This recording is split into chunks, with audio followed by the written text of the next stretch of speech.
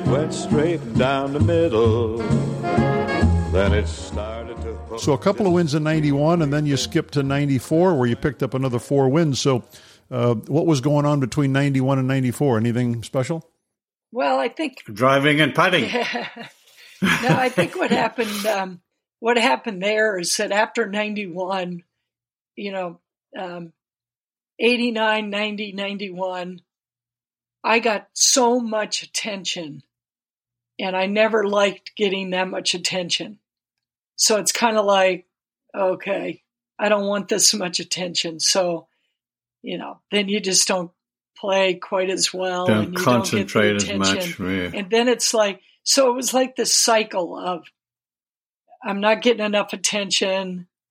I want to play better. I'd play better. Then it was too much attention. Then I'd not play well. And I think that was more of the cycle for me there. Had to be a lot of demand on your time back then. A lot. And as you're younger, more difficult to say no, isn't it? Yeah, it was. Actually, someone gave me a book when I was younger because I didn't say no to anything. And then they gave me a book. It says, when I say no, I feel guilty, I think is the name of the book. And it changed my life because it was basically, it's okay to say no. And you don't have to give a reason why to say no. It's okay. And the LPGA in those days needed the top players to promote it. And in 91, after I won that many times in 90, I had to go back to all of those events that I won and do media days, along with my sponsor days that I was giving. Yeah. So, I probably had 20 days out of the year that I was giving back to the tournament and their charities. And, it's important that you do that, but those are days that you don't get off. That's right. So it gets pretty tiring. And we talked to the LPGA a lot about, don't tire out your top players because if you don't have to, because then they're not going to play as well.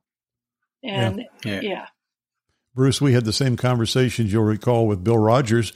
Bill, back in his hot year of 1981, won 7 times, including the Open Championship at Royal St. George's, and he was winning all over the world. So that next year, he's going everywhere. He's going everywhere. Yeah. And at age 28, he said, "I couldn't say no when I was that young." And in terms of his personal story, he burned out. Yeah, and you can because it's not why you get in the game. You don't get in the game to do media days and things like that, but that's all part of it. I mean, you look at Tiger Woods and Rory and guys like that, they're doing media every single day, no matter how they play. And they're getting asked to do other things. And you have to say no for your own sake. Yep. So 4 wins in 94, another solid year. Including that playoff with Laura Davies, I think is probably the one she was talking about at the JAL Big Apple in 1994. You won your 3rd world championship that year as well, didn't you? Yeah. I liked the World Championship. It was always one of my favorite tournaments, but it was, I think because it was so few players, but they were the top players, of that year. I was always so motivated to go in there and play well and prove that, I was indeed one of the top players. Yeah. You picked up a win in 95 over Colleen Walker and Meg Mallon at the Welch's Championship. Was Meg Mallon any good? Good play. Good, solid player. Yeah. She sure was. Here's what. She drove the ball extremely straight. She drove it on a string. She hit a lot of greens in regulation. And she would tell you she was a streaky putter. But man, she was good. She was a good putter, good short game. So, just always kept the ball in play. She was always in it. Yeah. Yeah, I'm sure we'll get our chance with her at some point to tell her story. She said as well. she wants to do it. She wants to do the podcast. Good. So. Good. So kind of an 8-year stretch between wins, 1995, then you go to the BMO in 2003. So what's going on at that point in your career? Well, the yips came back at that point, and that was almost retired me even earlier. And I worked hard on it and kind of overcame that. And I think also, just the fact that it's funny because Mike McGettrick always told me, he goes, when you hit 45, you lose your fast twitch muscle. You start losing your fast twitch muscles and, everything's slower in your swing because I started to lose distance, things like that. And I'm like, Mike, you're crazy. You're crazy. I can work out and I can do this and whatever. And I think it was just kind of an adjustment. And I think as you get older too, it's hard to focus for 4 days in a row. So you have days where you really lose your focus. It was not a fun time to try and play the tour, but I wasn't ready to quit either. And I had a lot of good, like top 20 finishes, but I went from top 5 and top 10 finishes to like top 20 finishes. Yeah. And so, I kind of like, and then I'm like, all right, I gotta end well. And I just kind of, in 2007, we were playing the British over at St. Andrews, which I just loved. I played 7 days that week. I flew in. I walked it the Sunday before, and then I played Monday, Tuesday, Wednesday, and then because I love the golf course. I mean, at St. Andrews, and on the weekend, I said, you know what?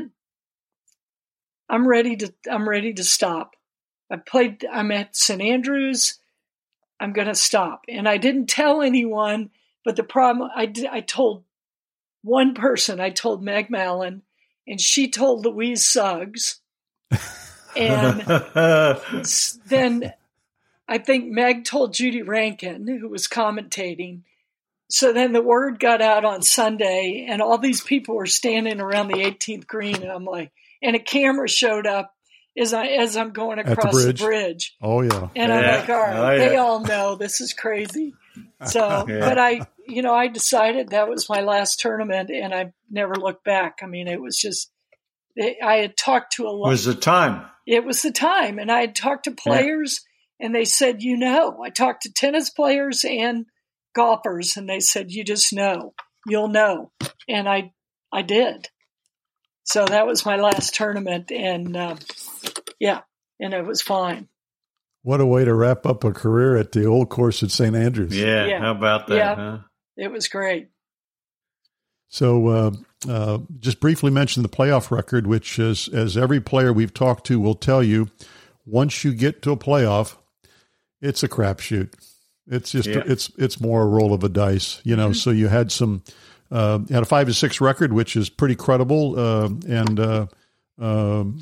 you had 6 others that woulda, shoulda, coulda, but I didn't exactly have a winning record for someone who was considered to be a good match player. I didn't have a good winning record in playoffs, but I agree. I think it is a crapshoot, and I think a lot of it depends upon what hole they pick to, the holes they pick to play. Like, I always hate seeing a playoff where they play the same hole over and over and over again, because I feel like there's a possibility that one player might have, like that better than might like the that other hole. one. It might suit their eye better. Mm-hmm. And so I don't like that. I like switching up the holes. But, And that's TV controls it. TV controls it. Sure do. Well, yeah. I'll tell you what, Beth, I think we've interviewed now 21 Hall of Famers. If you laid out their entire playoff record for those 21 players, I'm not sure it's a winning record. Really? Yeah. No, it's amazing, really. It is. Yeah, that's surprising. There's one lady player who really I don't know. The first person we talked to was Kathy Whitworth, right? Yeah. And do you realize how many times she finished second? Isn't it in the 90s? It is. It's 95 times. Wow. Isn't that it's a fascinating And she won thing, 88 times and finished second 95 times. Yeah, I mean, Kathy Whitworth's just an incredible talent. Yeah. But I think Mike's right. I think if we looked at everybody, it'd be hard to find a winning record overall for all the great players. Yeah, that surprises me. That really surprises me. Let's just spin through the majors briefly. Of course, we talked about your win at the LPGA in 1990, but starting with what was the Chevron, the ANA Inspiration, the Kraft Nabisco, the Dinah Shore. I mean, it's had a lot of names, but that particular tournament at Mission Hills, which has been a major since '83, you only missed one cut there, at 3 top 5s and 8 top 10s. But only missing one cut is good, because in the latter years, we always had a cut, but it was a small field. So in the early days, it was kind of hard to miss the cut. You had to play pretty poorly to miss the cut there. You could, but, and then as it went on, the field got bigger. And so then it was easier to miss the cut. And that's pretty good, because I always felt like that was a tough golf course for. It just didn't. There are a lot of holes there that didn't set up to my eye, so I always kind of fought with it a little bit from a golf course standpoint. But it was a good, solid golf course. You had to play well to play well there. You had to drive it well. You had to think well, and you definitely had to keep your iron shots on the proper side of the hole to play well there. Yeah, Bruce, a little bit like the Masters on the men's side, in that it's the course that repeats every year. And as we've learned from talking to a lot of great players, a lot of times Augusta National didn't necessarily suit their golf game either. Yeah. Like one Lee Trevino. Yeah, he never liked it. No, he never liked it. I'll tell you what, though, as good a player as he was, I can't understand why he couldn't win there too, because what a great player. Yeah, he was. And then, now you see some faders that win there. But yeah, I guess, really you can win anywhere if you put your mind to it. But, I think he just had an attitude about Augusta National that it doesn't suit my eye. And I get that. I mean, they're definitely horses for courses. And, you run into that in a career.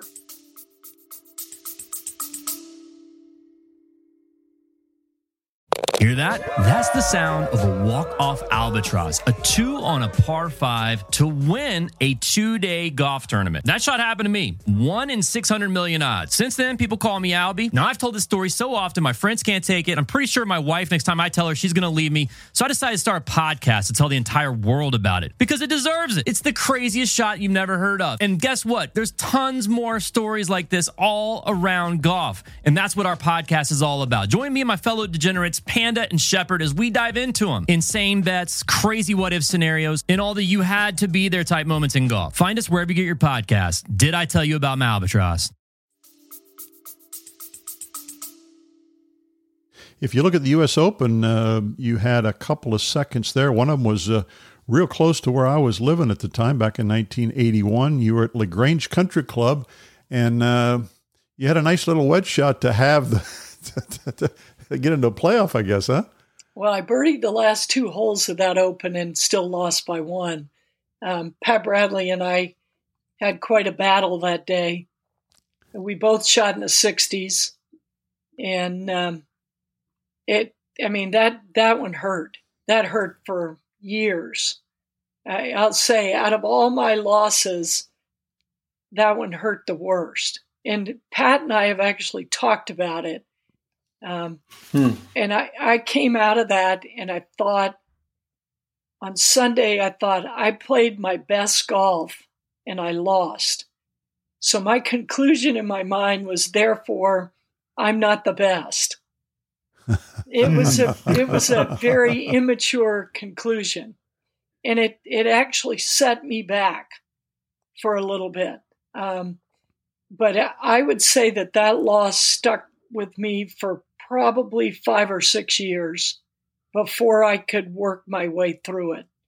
I just wanted it. I wanted to win an Open so badly that I think I basically stopped myself from ever having a chance because I wanted to win one so badly. Yeah. Well, what you told yourself is exactly what Jack Nicklaus told Tom Watson walking off the 18th green in 1977 at Turnberry. He told Tom, I played my best golf, and you beat me. You beat him, yeah. Yeah. It just, it was, that was a tough one. But I look back at it now, and I think, gosh, I played so well under pressure that I'm actually proud of how I played, but it's taken me this long to kind of get through that. Yeah. So how did you carry that experience to the next Open? Because you got right back up on the horse and were right there again in 82. Yeah. Is 82 was Del Paso? It was. Yeah. Yep. Yeah. 82. Well, leading after 54 there too. Yeah, I was leading after 54, and on the, was it the 8th green?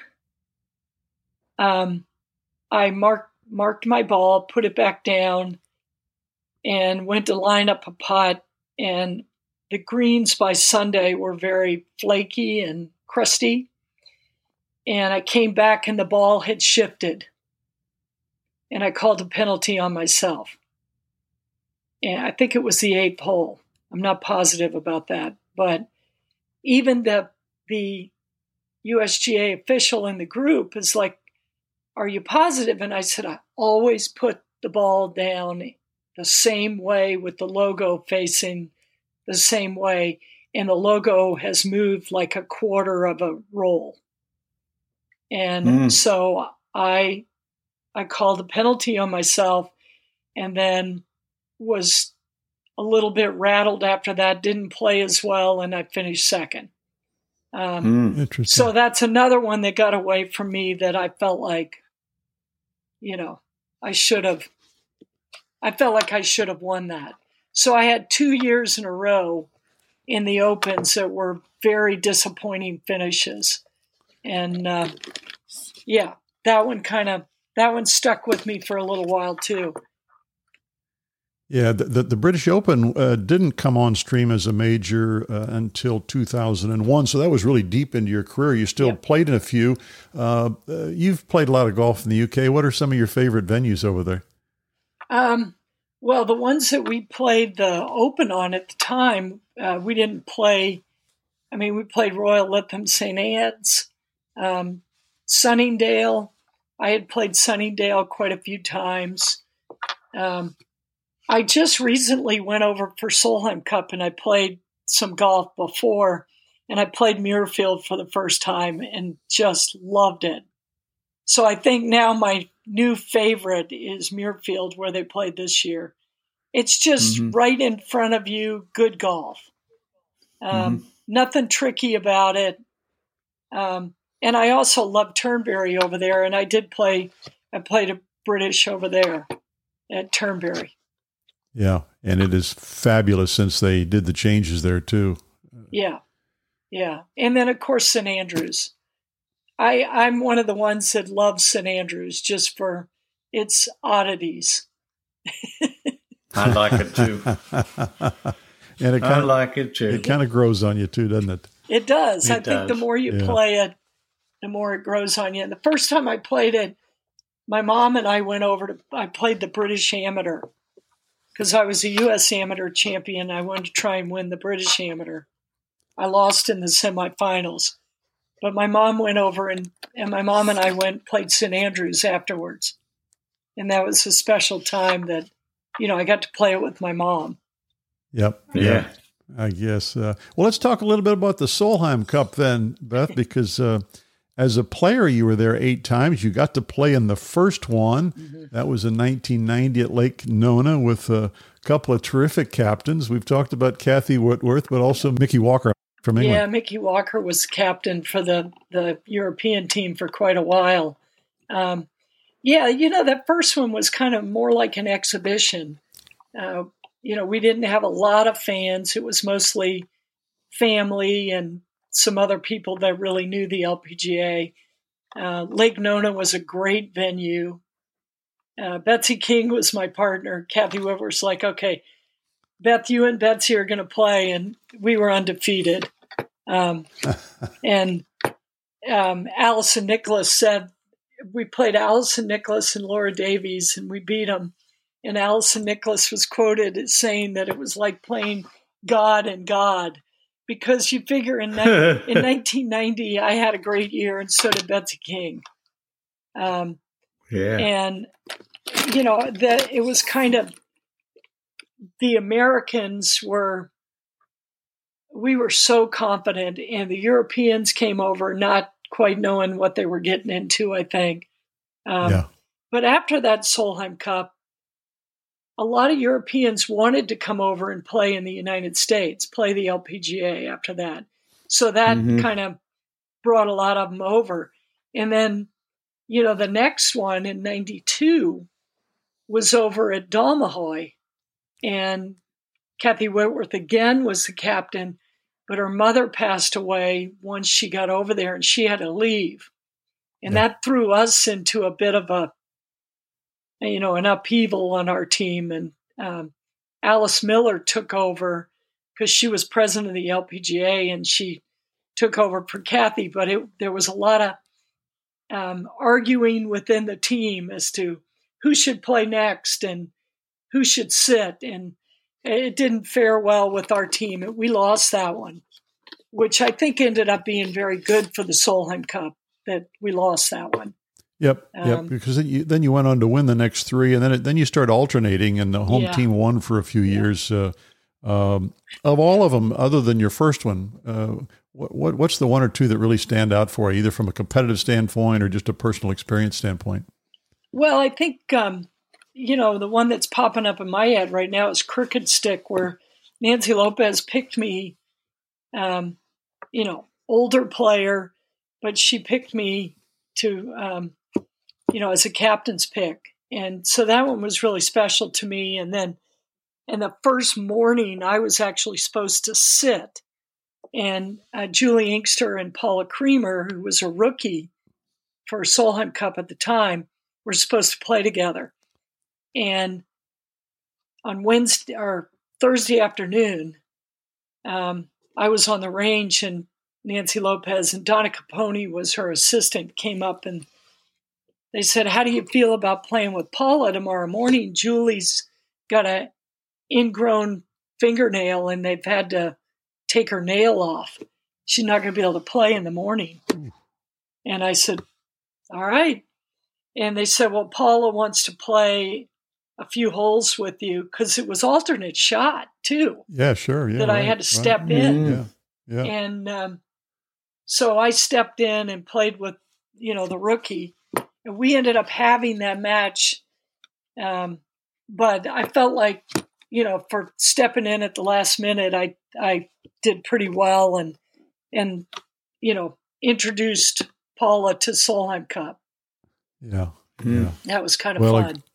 A great record across those 8 times. And then you were honored to be named captain for and I'll remember this one. Again, it's a club I know up in Chicago where I lived for a long time, but 2009 victory at Rich Harvest Farms. Yeah, Rich Harvest Farms was really cool to be the captain. I had Michelle Wee was on that team. She was a captain's pick. So my two captain's picks were Michelle Wee and Julie Inkster. And really went out on a limb there, didn't you? Yeah. So I went veteran and rookie. And Michelle Wee played great for me there. But she's just so good at match play and so intimidating. And, well, you know, the second hole there, the par 5, I think she eagled it like 2 of the 4 matches. Yeah. And it's not an easy hole. But she played really, really well. And just the whole dynamic of learning what goes behind the scenes from a captain standpoint, as far as, you know, designing the clothing, designing the golf bags, head covers, all of that. You do it all. And I just loved it. I just embraced it. And dealing with the players gave me a chance to kind of do what, you know, my major in college was coaching and administration. I got to do both of those as a captain. And, but the captain's picks were by far the hardest, because there were, you know, players that just weren't playing well going into it.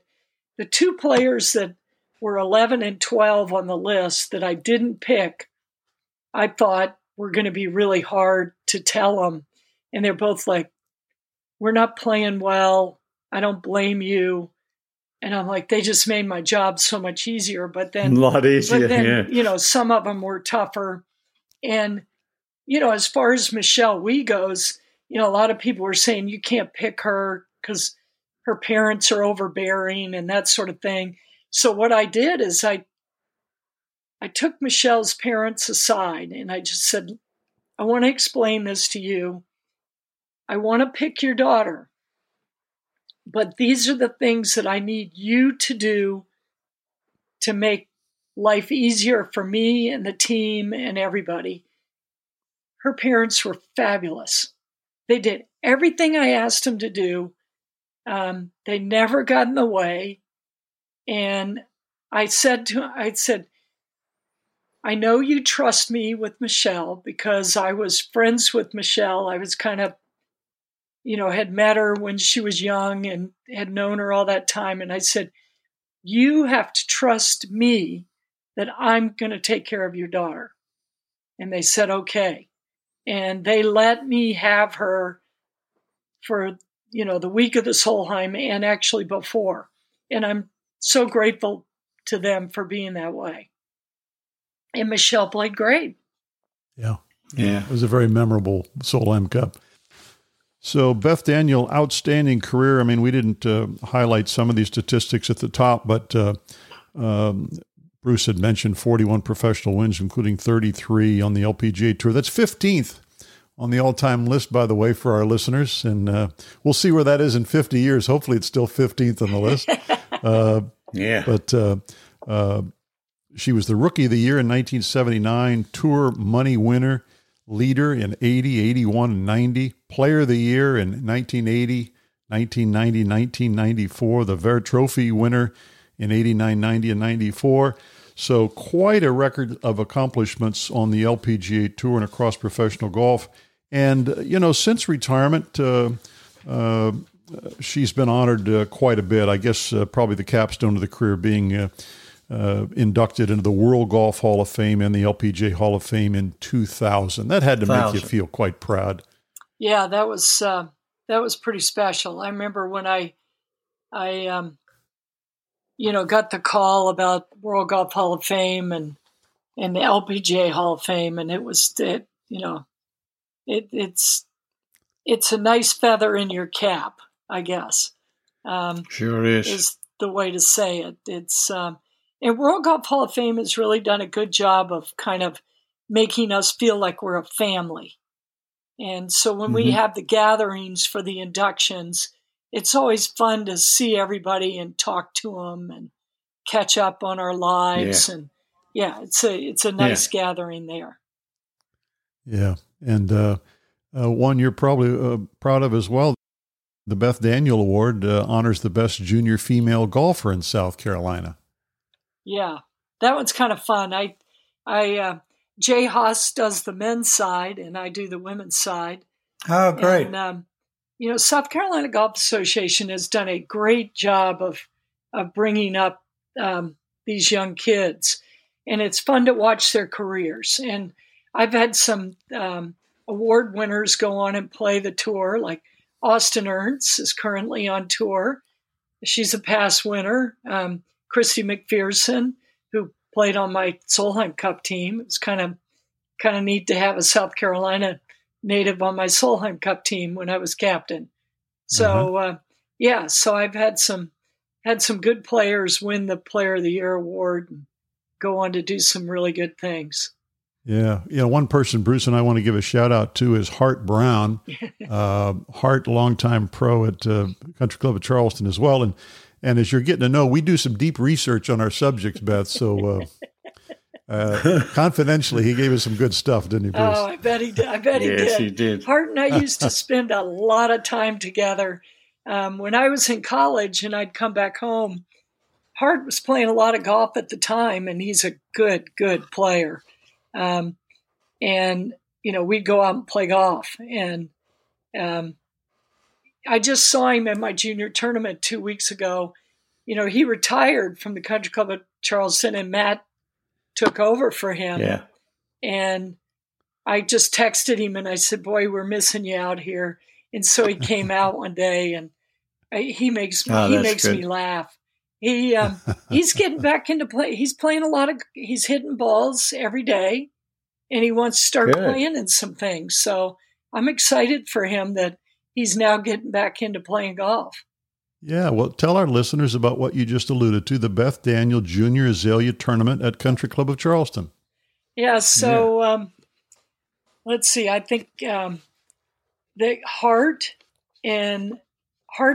called me and he said, we've had this. It started as the Al Esposito, which I played in, and then became the Junior Azalea, because Country Club of Charleston every year has the Azalea tournament, which is the top amateur men players in the country.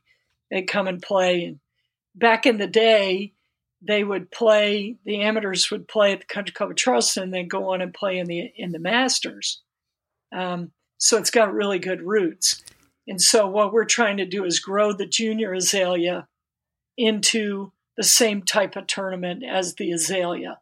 So it's an invitational. It's based on junior rankings, and it's boys and girls.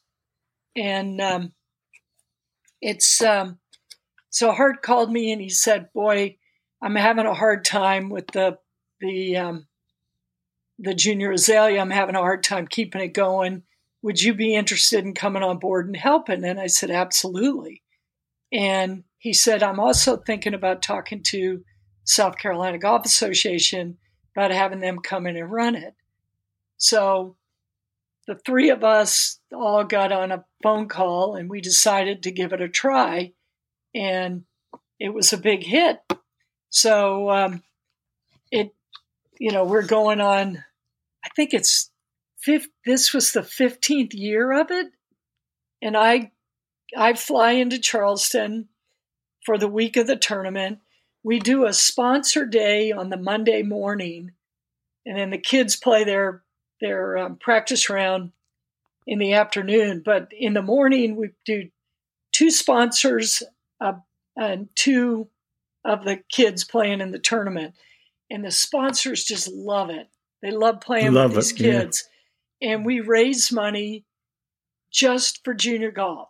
So we raise the money to keep the costs down for the tournament, but we also give away money to South Carolina Golf Association, First Tee, USGA, LPGA Junior Girls Program, and the junior program at the Country Club of Charleston. All the money that we raise goes into that. Yeah, it's terrific. So it's become pretty popular, and it's popular with the kids. And we're starting to get kids from out of state, like Nick Gross from Pennsylvania won last year. And this year we had two North Carolina kids winning. So I told the South Carolina kids, I'm like, you better get going. North Carolina kids are passing you. So it's fun, and I get to watch their careers. I get to watch them move on, and it's one of the most gratifying things that I've done in golf. Yeah, that's neat. So, Beth, seeing as you have listened to some of our podcasts, you got to know what's coming now, right? We get to ask our guests 3 questions. Okay. Right, Mike? That's right. You can start. Go ahead. So the first question that I would ask you is, if you knew now what you knew if you knew now, what would you do if you knew today when you started? I mean, I'm messing That's this right. up. I'll edit all I this know out. what Go ahead and start I know again. what you're Yeah. saying. Yeah, go ahead, Bruce. Try it again. If you Try it again. Let me try it If I again. had do the at age wisdom, 20, what what would you I know have done differently? Yeah, What would right. I have done differently? We finished that off. We'll let him do that again. Let's let him do that again. Go ahead, Bruce. I'm not going to do it again. I know what he's I'll saying. ask it. You can ask the next question. How's That's that? pretty good. Oh, all right. Okay, That's so- good. Well, so I Beth, think Beth, if you knew at age 20 what you knew today, What you know now. what would you have done differently? Well, I think number one, I probably would have not played quite as much. I would have given my body more time to rest between tournaments. And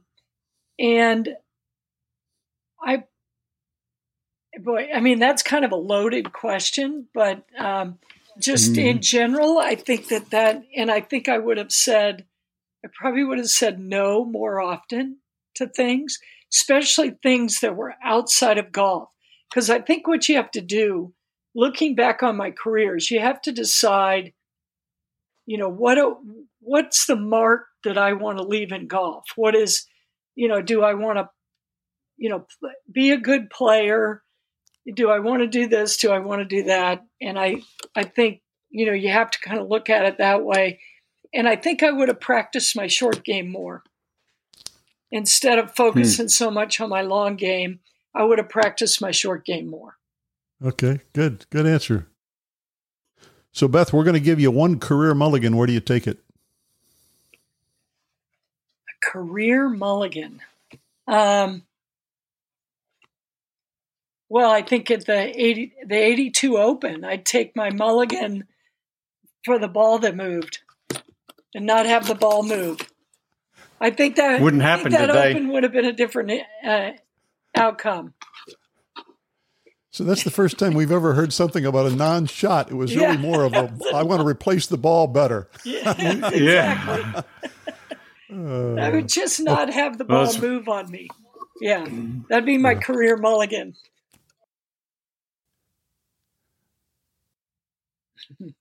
I would actually like people to remember me as, someone that played good golf, someone that cared about the game and the history of the game, and someone that, that cares about people, which I do. And I didn't always exhibit that when I was competing, but I do care about people. And I think the thing about me is that I was totally opposite competing than I am off the golf course. I'm a totally opposite person. So when people meet me now, they can't believe that I was the way I was when I played golf.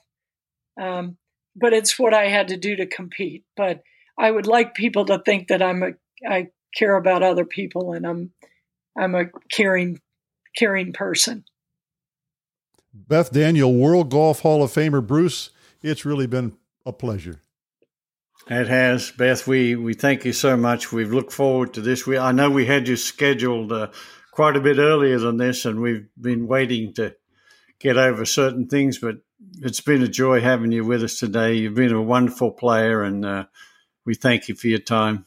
Well, Bruce and Mike, thank you for having me, and you guys do a great job with this, and I'm looking forward to listening to more podcasts.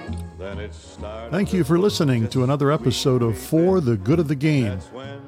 And please, wherever you listen to your podcast on Apple and Spotify, if you like what you hear, please subscribe, spread the word. and tell your friends. Until we tee it up again, for the good of the game, so long, everybody.